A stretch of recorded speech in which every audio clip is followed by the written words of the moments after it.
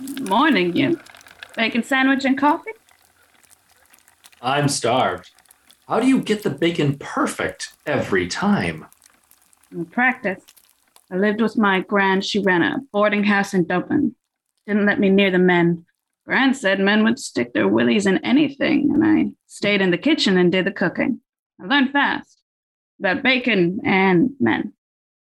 When did you leave Ireland? Gran died when I was 15. I took her savings and went to London. I found work in a theater. My poor little orphan. Have fun last night? I had the bed wind up across the room. Chairs overturned, table upside down, you savage. I had some help. Any guess what happened to my other shoe? You were wearing shoes? Positive, I had two gold slippers on last night. This morning I only have one. Wait a minute. I know. Pour me some coffee and I'll grab it. Got it.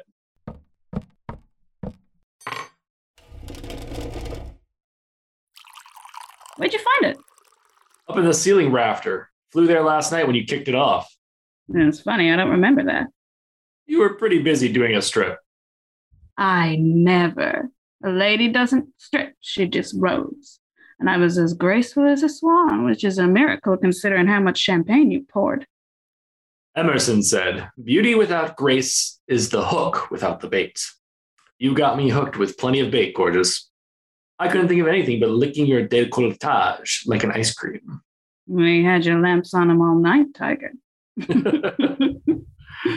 How long are you going to keep it hush-hush at the studio? Are you embarrassed to be going out with a guy who only gets 200 a week? No, of course not. Don't be silly. Just doesn't seem like anybody's business. We don't need to announce anything. Maybe we do. What do you mean? Did you put sugar in my coffee? Since when do you take sugar? Can't a man change his mind? Get the sugar bowl. One number two. Oh, what's this? Something sweet for you.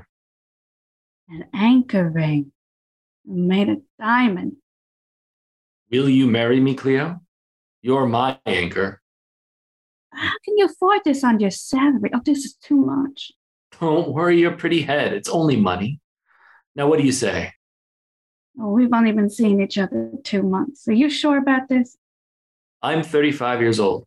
I know what I want. Let's go to Mexico and tie the knot. Why don't we start 1932 with a bang? Say yes. Yes, I'll marry you, Rick. When? Today. Let's go today. Right now, before you change your mind. What about the studio? Tell them you're sick. Have you ever missed a day? I bet you haven't. Well, they owe you the time off. Okay. I need to go home and change. I can't get married in this. I look like a faded bouquet. You look good enough to put on a plate. I think I'll have you for my dinner. Let's go. You're not getting out of my sight until you're Mrs. Tully. More than you know, more than you know, man of my heart, I love you so. Lately I find you're on my mind, more than you know.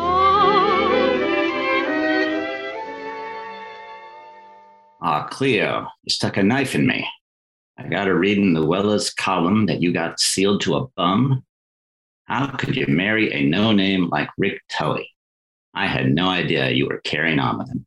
That makes you the only one. Yeah, you dope. We knew. You did? How? Please, coming in here every morning with love bites on your neck. After lunch or clothes any which way. And I saw you two going at it one night. Where? In the prop closet. You were sitting on one of them trunks, Tully kneeling in front. Oh, you saw that? I got eyes, don't I? And ears. Saw him sneaking out of here a couple of times with your carmine lipstick on his mouth. So what? I'm crazy about it. I married the fella, didn't I? Maybe I wouldn't have to carry on here if I wasn't in the studio 80 hours a week. You ain't got the best track record with men. Oh, and you do? Your Johnny ran off with a neighbor. And babe, your Al gave you a black eye for Christmas. What is with the third degree? We're just looking out for you, Cleo. That Tully is an awful fast worker. You're tied up with a nobody and neglecting your career. Look at the pile of scripts over there. Sacks of fan mail unopened. Publicity shots you haven't approved. Interviews you missed. Get wise and take care of business. I read the scripts. Loaded junk. This one was a dog when Shuba produced it in 1926, and it's still a dog. This one expects me to play the mother of a teenager. This one only has 2 decent scenes. This one is a remake of Why Girls Leave Home, and they'll say I'm too old for it. And this is the worst of the bunch. It's about that Lonely Hearts case. I'd be playing a victim of Harry Powers. Zanuck must be nuts if he thinks I'd play one of those murdered widows. Morbid tripe any $100 a week girl could do. All right, so you read them, and they're out. You're still busy thinking about Whoopi when you should be picking a script. My amatory interests haven't made me lose the run of myself. You're what now? My amatory, my romance. Anything wrong with learning new vocabulary? Oh, brother. I got to bring a dictionary to work now? It just so happens that I already have a story in the works. What do you mean, in the works? In development. Phil's writing the script as we speak. No kidding. What's the story?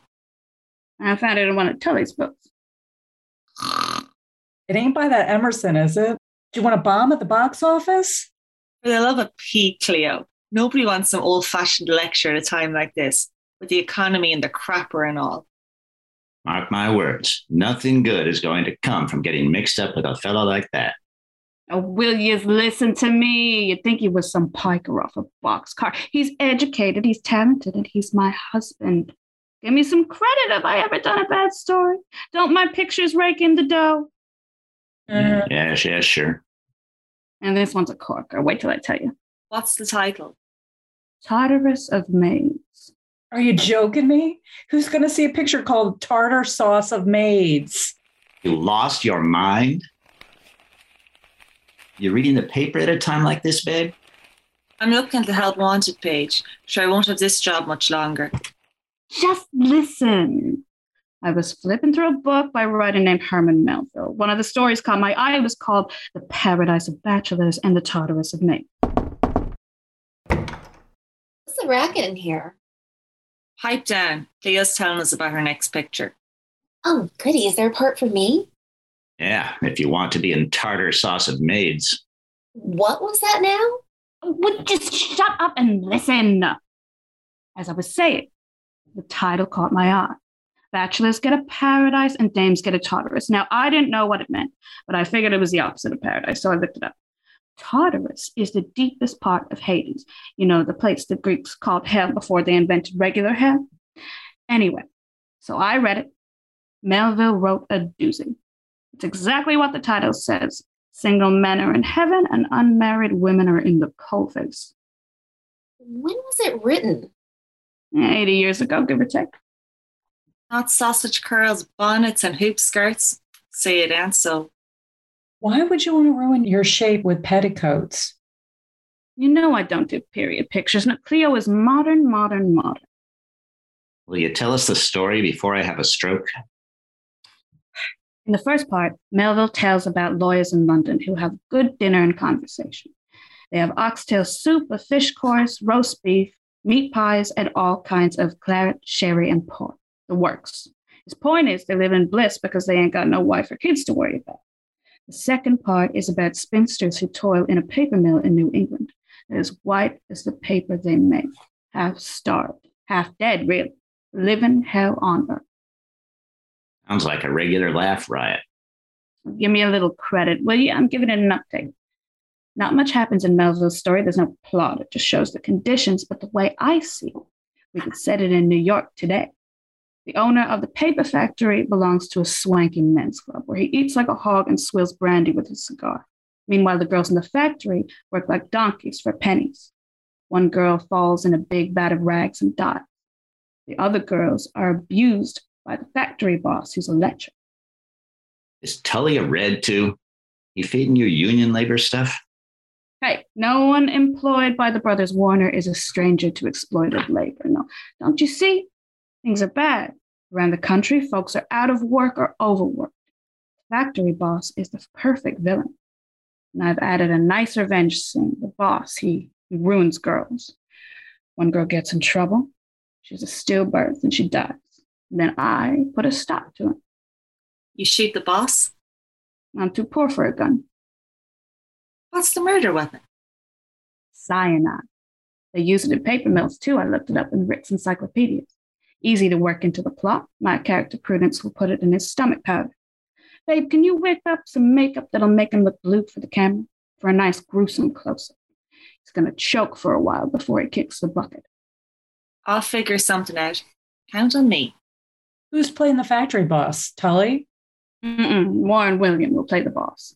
Tully is going to play the mouthpiece who gets me off the murder charge. You're crazy if you think I want to play one of those paper mill urchins. Dressed in rags? Forget it. No, Maxie, no. You're getting all the glam. You'll play a society dame with a lavish wardrobe, dressed to the nines. One of the hats to show how bad it is for the have-not. Now you're talking. About time I got a juicy roll around here. And Adele is going to make all the costumes. Oh boy, no more fighting for cast-offs. Xanax said okay? You know he likes stories ripped from the headlines. I'm sure there's at least one paper mill in this country that could do with reform. If it's a hit, columnists will say it was Tully's idea or his influence. He'll get credit. My name is all over the picture. Name above the title, then it'll say story developed by Cleo Long from the original by Herman Melville, screenplay by Phyllis Blake. I'm getting a producer's credit too. See, now you think I'm loved up and forgetting business, but I am always thinking about the next picture. Hello, everyone. Ready to go home and rearrange the furniture, Mrs. Tully? Now I'll get my coat, darling.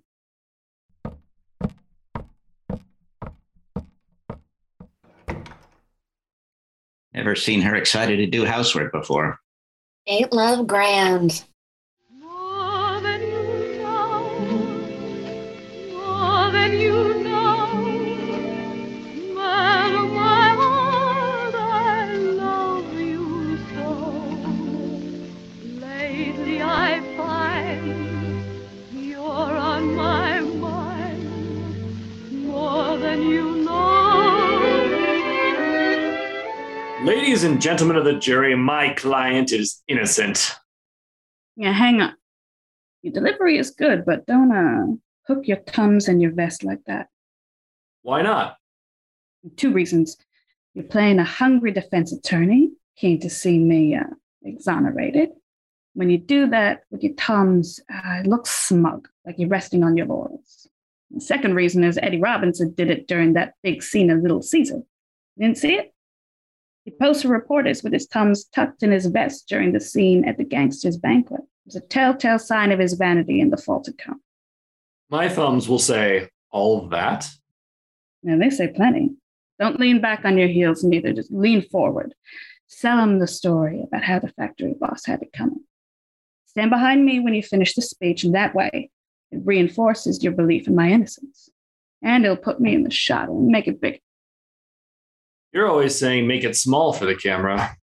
Yeah, I mean, did you ever know a trial attorney who wasn't a hand? And when I say bigger, I don't mean as big as Lionel Barrymore in Free Soul, mind you. No, you need a bit of business. You need something to do with your hands. How about when I mention the newspaper coverage of the horrible conditions in the paper mill, I pick a newspaper off the table. I could hold it out for the jury and then roll it up with my fist, pointed at the prosecutor. Well, that's a great idea, Tully. It'd be like you're waving the truth in the jury's face.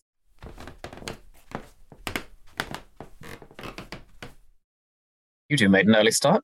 The trial seems aren't on the schedule till next week. And that's why we're rehearsing it now, my sweet, so we don't hold up production. I feel like my character would be better understood with maybe a little backstory, Carter. Couldn't we add a scene to show how he worked hard to pay tuition? We don't need it. The audience knows his background when he visits the private club. Defense attorney Ryan goes to question the waiter about what the factory boss ate the day he died. The waiter calls him Blackie. They grew up together. Narrative economy, you know? Typical actor, they always want a bigger part. Oh, so I'm just another actor to you, is that it? Fine way to talk to your husband. I'm tired of being pushed around. Don't be cross, Tully. Once a picture goes into production, you need a pretty strong case for making script changes. Otherwise, the front office will blow their top. I'll be in my dressing room until the clouds disappear. Give me a shout when you're ready, Carter. I suppose I'll be waiting in the pig pen where they keep the cheap talent.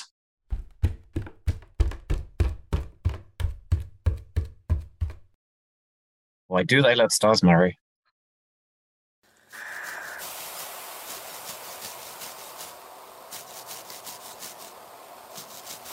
Want to go see No Man of Her Own tonight? That'll go down a treat. Can't wait to see Lombard's wardrobe. Gable's running the card racket. Should be good. Dames sure go crazy for him. I don't get it. Ears stick out like handles on a sugar bowl. Who cares about ears? He's built like a bull. He can wreck my china shop any day. Cleo around? She's having lunch with the bigwigs in the executive dining room. Get in line. I'm waiting for her too. No rush.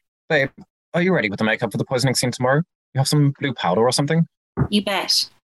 Blue's no good to photograph blue though. It'll be too dark. Would look like his face turned black. Have you seen anybody's face when they die from cyanide? No, but I've read descriptions in the papers and magazines.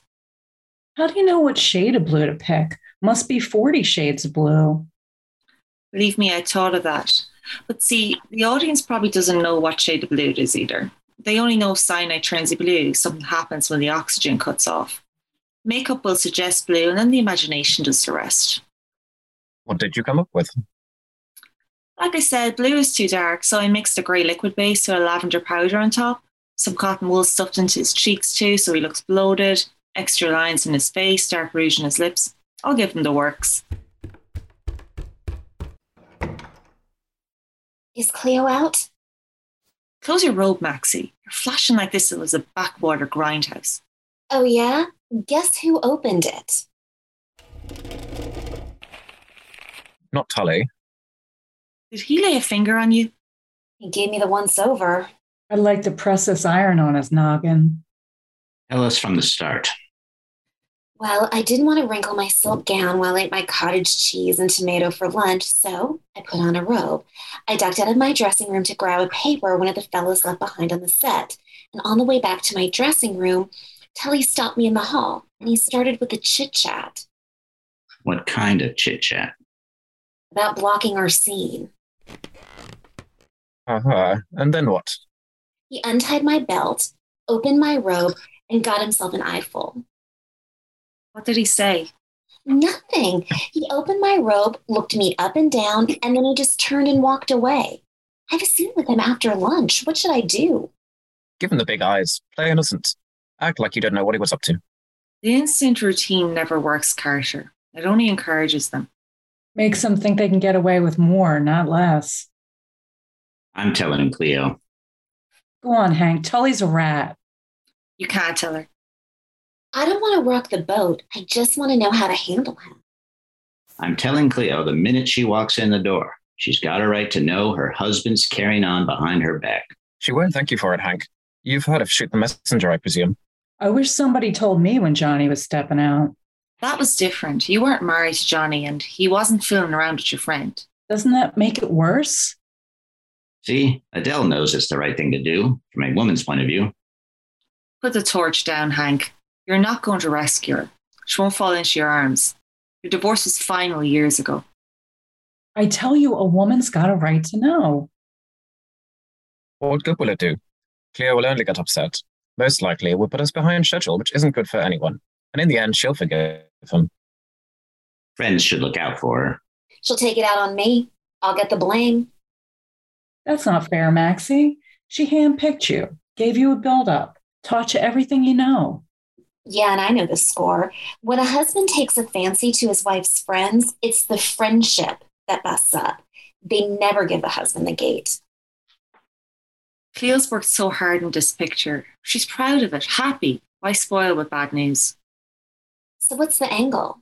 I can't play dumb. If I threaten to tell, he'll make me an enemy. Do what women have always done. Pretend it never happened. Everybody scram. She'll be back in a minute and there's a reporter coming by.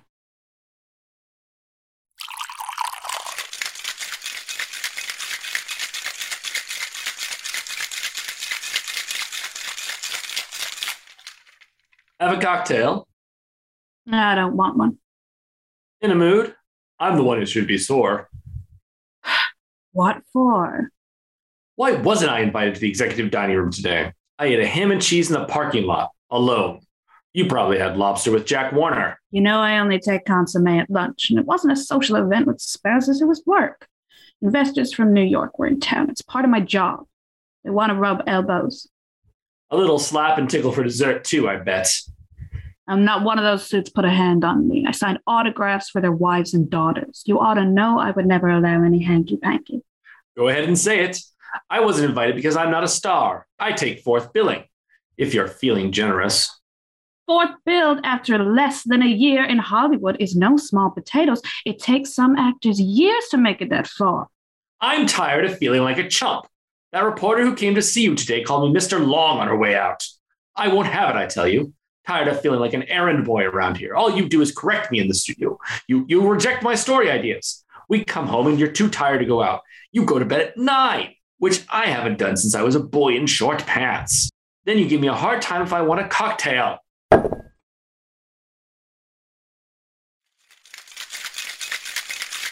Oh, go ahead and get stewed. Who's stopping you? Only said I didn't want one. You look down your nose at me. I can't be like you, and I live for the studio, Miss Goody Two-Shoes. Well, must you pick a fight now? I'm exhausted. I still need to go over my lines for tomorrow. When we got hitched, I didn't know you were already married to the Warner Brothers. I'm not going to fight with you, Rick. Why don't you go for a swim and cool off? I'm going to cream my face and go to bed. I'm going to need another drink if I have to look at that gunk on your face. I'm poisoning one man tomorrow. You care to make it two? I don't have to take this shit.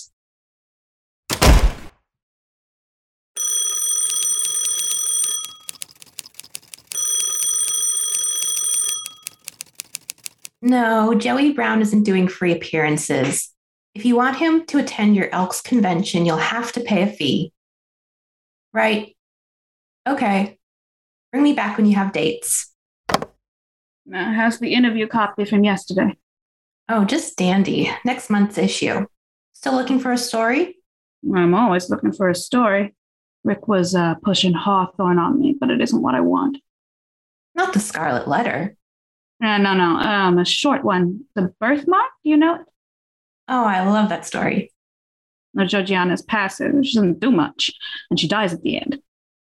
I see what you mean. It's told from the man's point of view. How about something written by a woman instead? You hit me. What have you got? Edith Wharton's book, The House of Mirth, would be perfect for you. It's about a woman named Lily Bart who was born in high society, but she's a poor relation. She can see the luxury, only she's on the outside. She depends on relations for the life she wants, and the guy she's sweet on has no money. So she has no choice but to marry for money and not love. And that puts her into the viper's nest of rich men who want to keep her on the sly and their wives jealous. So it's about money, sex, and reputation. And it's right up my alley. Can you handle the script? Can Lee Tracy handle a telephone? I'd cut off my toes to adapt a Wharton story. It won't come to that. I need more than 3 weeks, though. Oh, you'll have plenty of time, Phil. My next 2 pictures are lined up. I had to promise Warner I'd play a sob sister and one called Empty Cradle. He was worried I'm getting too hard-boiled on screen. Might alienate women of morals, he said. It's your standard mother love story. And then after that, there's one called Fashion Pirates. I play a dress designer who gets caught up in a counterfeit racket. No rest for the wicked. What would I do if I didn't have to worry about scripts every day? Anyway, take your time with the Wharton. You got a copy? As a matter of fact, I do, over there on the bottom shelf. I guess I should mention Lily dies in the end. Oh, Christ, don't women ever get to live? I'll let you know how I find it. If it's good, which I'm sure it is, we can put it on the schedule. Hey, how'd that big poisoning scene go today? I was in a meeting and I had to miss it. I can never tell till I see it in the rushes. I'm saving that until tomorrow. Why aren't you rushing home to Tully like you do every night? Cigarette? Thanks.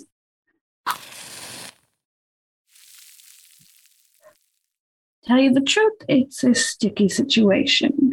He blew up at me the other night when I said I didn't want to do the Hawthorne. We had a row again last night, and he said he's tired of me bossing him. Studio hours. The reporter yesterday called him Mr. Long. And not sure what the weather will be like when I get home, frosty or stormy. I think he resents me, Phil. No, you can handle him. You have the Warner Brothers in the palm of your hands, don't you? It's easy for you to say. You don't get tangled up with men. Listen, you're in the spotlight. He's in the shadows. Makes him feel less of a man. I don't know many men who have the self-confidence to marry a star. And they say the first year of marriage is the toughest, too. Go home and face the music, kid. Thanks. Yeah, night, Phil. More than you know, more than you know, man of my heart, I love you so. Lately I find you're on my mind, more than you know.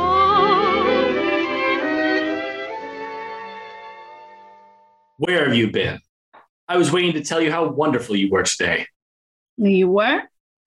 Of course. What a performance. You were incredible. The way you let the camera see what you were thinking. Good to know. I haven't watched the dailies yet. And your big close-up. After Warren drinks the poison and starts to cough. Outstanding. How'd you ever come up with that? I've never seen it done before, the way you lifted your head slowly, waited, then opened your eyes last. Did it come across? Boy, did it ever. Oh, thanks.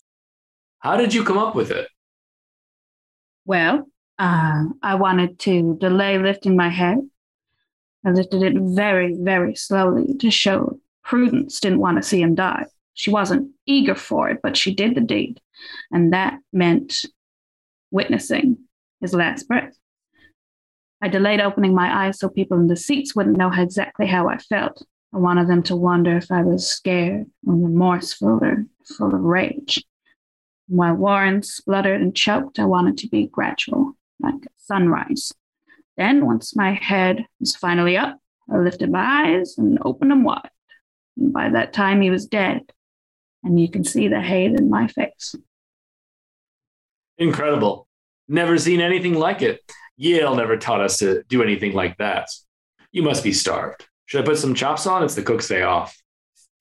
You know what? Why don't we go out for dinner? Let's make a night of it and go for drinks first and dancing after. I'm sorry we quarreled last night, Rick. I'm sorry too, honey. Listen, don't mention it. I wouldn't give you 2 cents for a dame without a temper.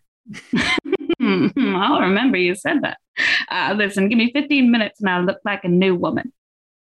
I don't want a new woman. I want Mrs. Tully. Now, hurry up before I rip your dress off. Then we'll never get out of here.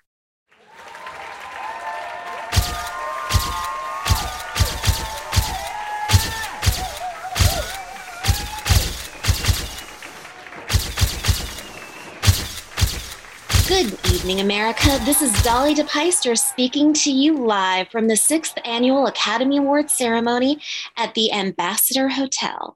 This evening's Oscars had many surprises for the film Colony and for fans around the globe. I'll have additional news from the gala event in my nationally syndicated column for the LA Times. We have many juicy items to discuss, including the hotly contested Best Picture category. But first, ladies and gentlemen, I am delighted to have with me the winner for Best Actress for Tartarus of Maids, Miss Cleo Long.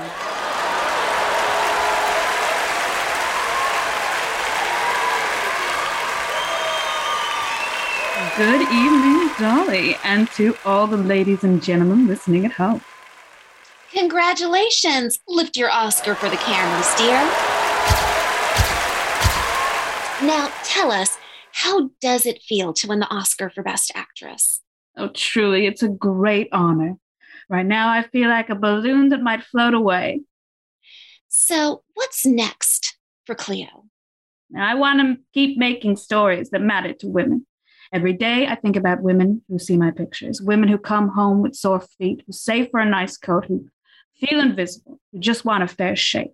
And they deserve a good story.